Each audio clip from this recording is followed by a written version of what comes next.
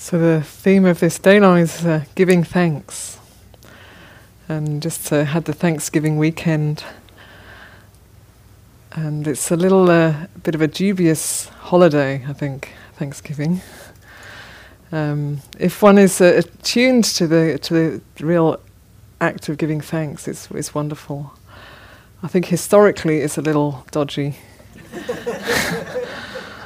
and because it's kind of based on a story that isn't about gratitude, but it's about exploitation, sadly. And we live now in the world that has been created by our actions and our intentions, each of us, individually and collectively. So, even we're not Americans, I feel like I'm part of this country now. I've been here for 6 years. Almost every cell in my body, not quite everything, is American now. So we're part of this culture and this land and this karmic inheritance, which is very mixed. It's got a lot of really great inheritance and a lot of quite dubious inheritance. The American culture. And I think when I first moved to America, I was very surprised to hear people say America is a capitalist country, and because to me that was like such a weird thing to actually admit. It's like, what, you kind of admit it, because it's sort of embarrassing to say that. But it is a culture up until now. At the moment, I don't think it always will be, but it is a culture that is based on capitalism. And on individualism and on having and getting and becoming. It's kind of based on those qualities, this culture. And in the process of that, sadly, there's been some really has been and continues to be some very terrible exploitations of people and of nature and of land and of the basic resources of life, actually, like clean water, clean air, unpolluted earth, friendship, brotherhood, sisterhood. All of those really kind of essential qualities have been compromised through capitalism, sadly.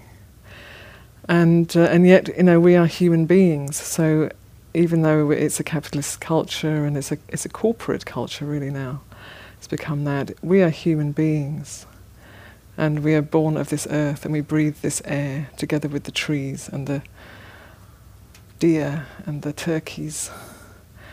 And when we touch into our hearts, maybe some of what we find is the story of, I need more, I don't have enough, I'm not good enough, I need to have something. I need to have something to make me whole. I need to be something more to make me whole.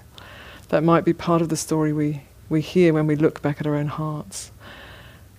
So if we do find that's what we've been taught, that's what we've been conditioned in. So don't stop there. Go a little deeper. And you might find underneath that there's maybe the feeling of, am I all right? Do I really belong?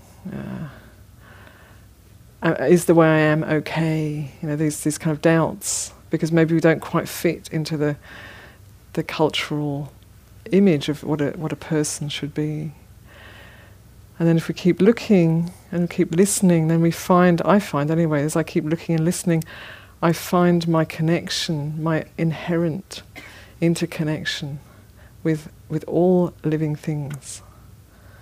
So it's not the immediate thing you find necessarily, but because we're so bombarded with the message of separate individual self and becoming and needing more and more, and the next thing is going to make you happy. Really, the next thing is really going to make you happy, and this really is better than the last one. It's new, it's different, it's better. We're kind of bombarded with all of that. And I remember my older sister pointed that out to me when I was a little kid once, of like, have you noticed how that same brand keeps coming up with new, better, kind of, how good can it get, It's like, oh yeah, I hadn't thought about that, So, but it's important that we do think about it and we question those messages that we get bombarded with through the media, and that we look a little bit more deeply into our own hearts. And even just like right now, how does it feel to sit together in Spirit Rock Community Hall? It's been a place of practice for many, many years. I feel like really good, I must say. I sit here and I can feel the energy of the people here, the sense of safety, as much as one can have in a world. The sense of trust and openness, and maybe there's a certain depth from people's spiritual practice. And that's really nourishing. That nourishes me much more than a new, I don't know, what have I got? New watch. New watch. You know, that nourishes me much more than anything I could get, you know, from a mall. So in this process of giving thanks, you know, it's easy to, we're conditioned to always be discontent and to want more and to not be happy with what we have or who we are. And in the process of giving thanks, it's about turning back and looking, well, what's here right now? So right now, I can say, I'm grateful for this zafu that I'm sitting on. Because without this zafu, I'd have a lot of pain in my hip and my knees. Grateful for the mat underneath, because it's making my sitting more comfortable. Grateful for these robes, for many reasons. Grateful for these robes. Grateful for this watch that my sister gave me for my birthday last year. Grateful for the microphone that I don't have to shout. Grateful for a quiet place, a place of safety where there's no war going on right here at this moment. Grateful that there's a heating and cooling system in this room. So much. Grateful for having glasses, spectacles. I wouldn't see very much without them. So all of these things that we take for granted. Grateful to have a cup of tea. I've got a cup of tea here that's probably come from Japan, or the leaves. Yeah, it's like come a long way, so I can have this nice cup of tea. And all these things we take for granted, we just sort of have them and, oh, I like that, I want more of that, I didn't have enough of that wasn't the way I like it. And then we're living in this place of discontent. And then we're missing the incredible fullness of this moment, which is every moment. And sometimes, you know, when we turn towards what's happening here and now, we feel a sense of lack and a sense of, you know, maybe we're hungry or we're thirsty or we're uncomfortable or we're cold or lonely. And we want to turn away from that and fill it with something. But the Buddha really pointed to turning towards, you know, turn towards the dukkha, turn towards the unsatisfactoriness. Don't cover it up, don't fill it with something. Turn towards it and investigate, have a look. And sometimes, you know, we need to do something. Sometimes we need to change the conditions. We don't have to just be like really ascetic and enduring. And sometimes we just need to look a little bit more carefully and see, well, what's the cause? Because sometimes the cause is nothing other than our own inattention, not attending clearly to what's going on. So we're, you know, the Buddha speaks about the addiction to sensuality. You know, we're all addicted until you're enlightened. Basically, we're all addicts to the sense world, and so we kind of have to assess. You know, what do I need? What's extra? And extra is okay. You know, it's all right to have extra, but then you have extra with gratitude, with a real appreciation, with acknowledgement of where it comes from, what's behind. You know, what's behind this cup of tea that I have here? What's behind your iPhone? So you take in the whole picture. What's behind, if you're, you know, the meal that we eat? You know, where's it all come from? Who's worked? There was a little bit of footage on social media that was showing people cutting celery. People working in a celery field, really fast, cutting celery, boxing celery. And and working really hard. And there's a little thing underneath saying,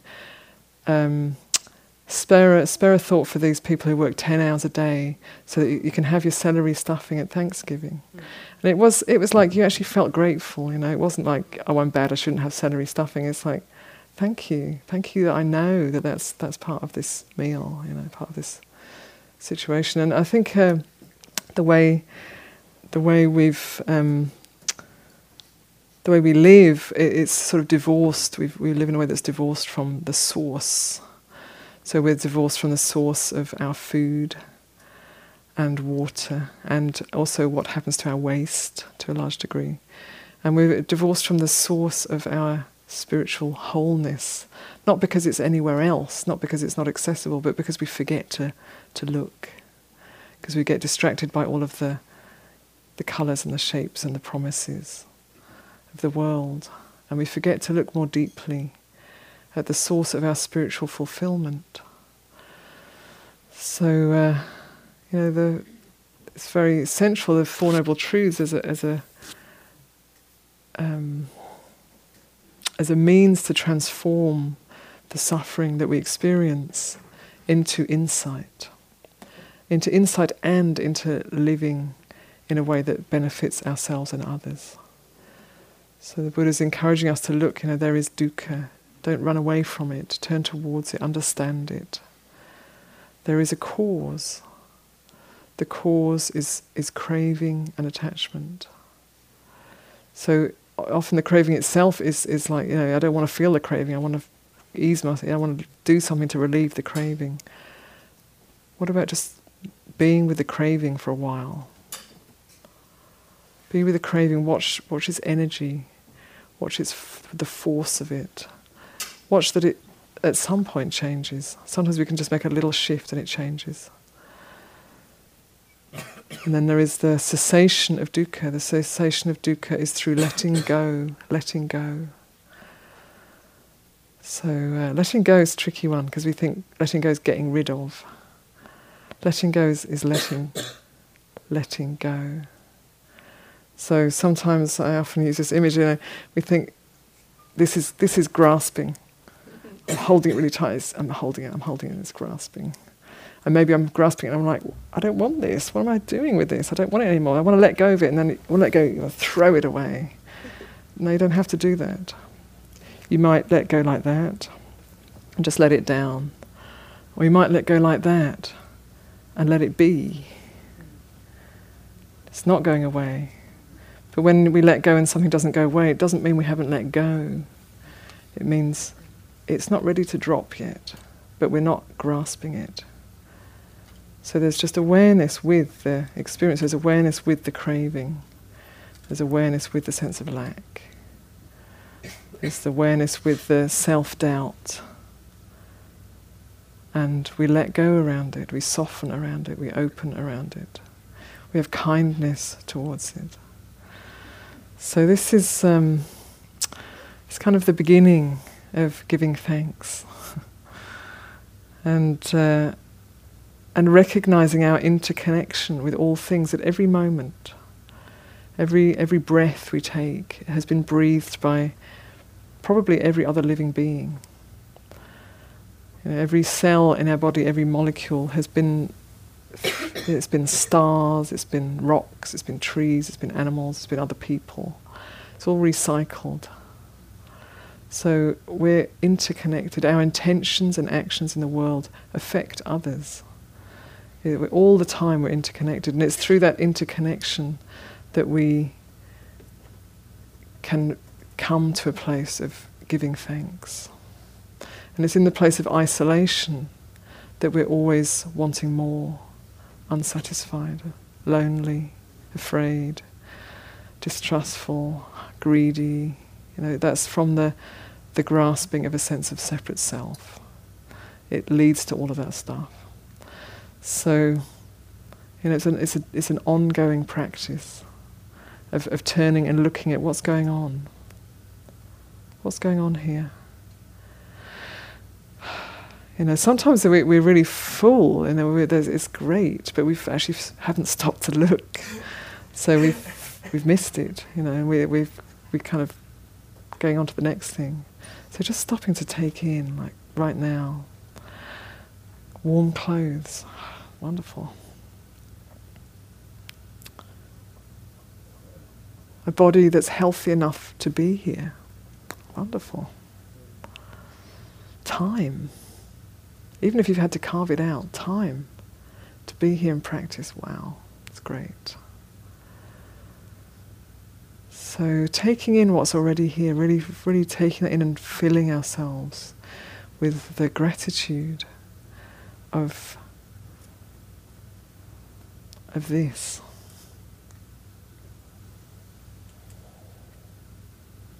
And gratitude doesn't mean that we don't also recognize the need for change, the need for social justice and social action. I feel that's a very important part of the spiritual path. But it's not coming from a sense of lack, but from a sense of strength, from a sense of following what's true, doing what's right.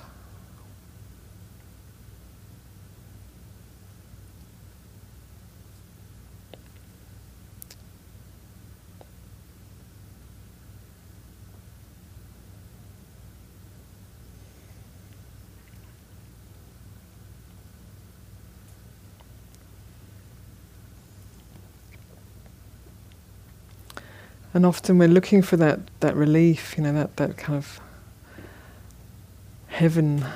We're looking for heaven on earth. I think California is about as close as it gets. Or maybe Hawaii. It's pretty good.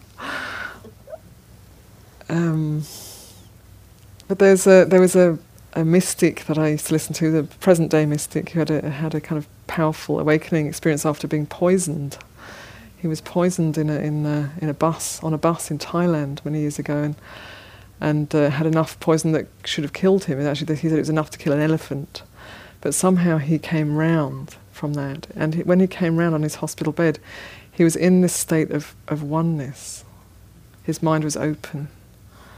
And he'd previously been a complete skeptic, and he was a scientist, and he didn't believe in anything spiritual, thought it was all rubbish. And then after this experience, his mind was just in a state of oneness. And he describes, I woke up and there's the bed with its dirty sheets, and there's the smell of the toilet coming through an open door on the side, this is in Thailand, and an open door on the side of the ward, and there's his body lying there in the bed, and there's this sense of absolute perfection. Absolute perfection, and it's perfect and it's beautiful, and his mind is totally with all of it as perfection. And he would use the phrase, gratitude is heaven itself. Gratitude is heaven itself. Do you want some water? Would you like some water? You're okay. That's all right. No, it's okay. This is a limitation of the body. We can't do things. It's all right.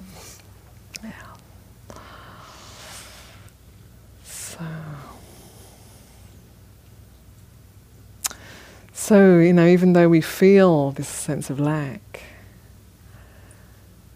and boredom is part of that. Boredom is like, I'm not really here, there's not enough going on. Actually, if we really attune to what is here, it's almost like overwhelmingly abundant in any moment. And the unfortunate thing is that we get hooked on what's wrong and what's missing and what's not enough and what should be different. And then when we look from now with those spectacles, then we will always find what is wrong and what is not enough and what is disappointing, because the world isn't perfect according to our wishes. But if we look from a place of, from an open mind and an open heart,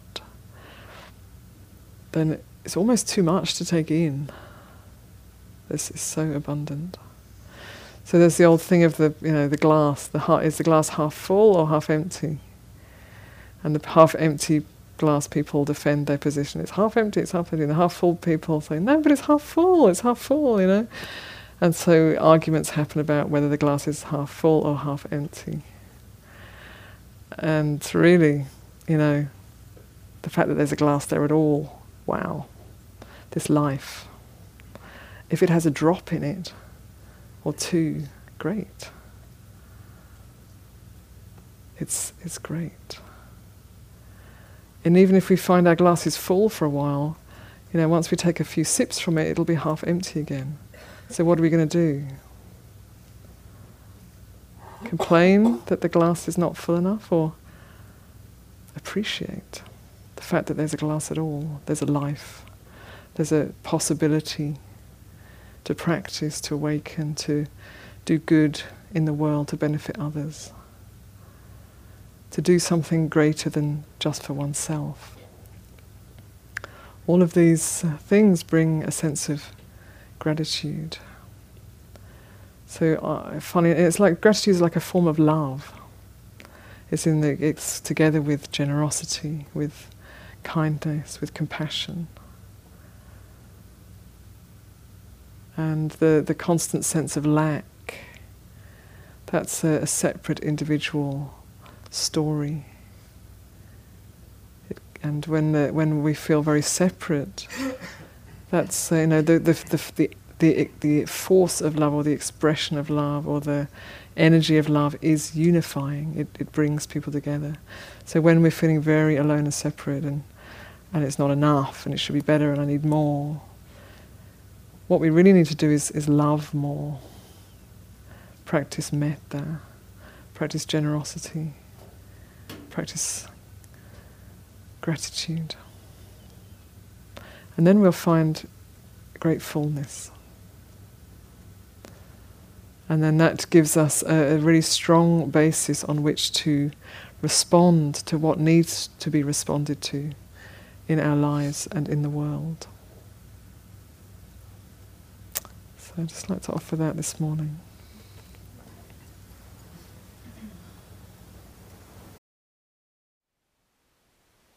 Thank you for listening. To learn how you can support the teachers and Dharma Seed, please visit dharmaseed.org/donate.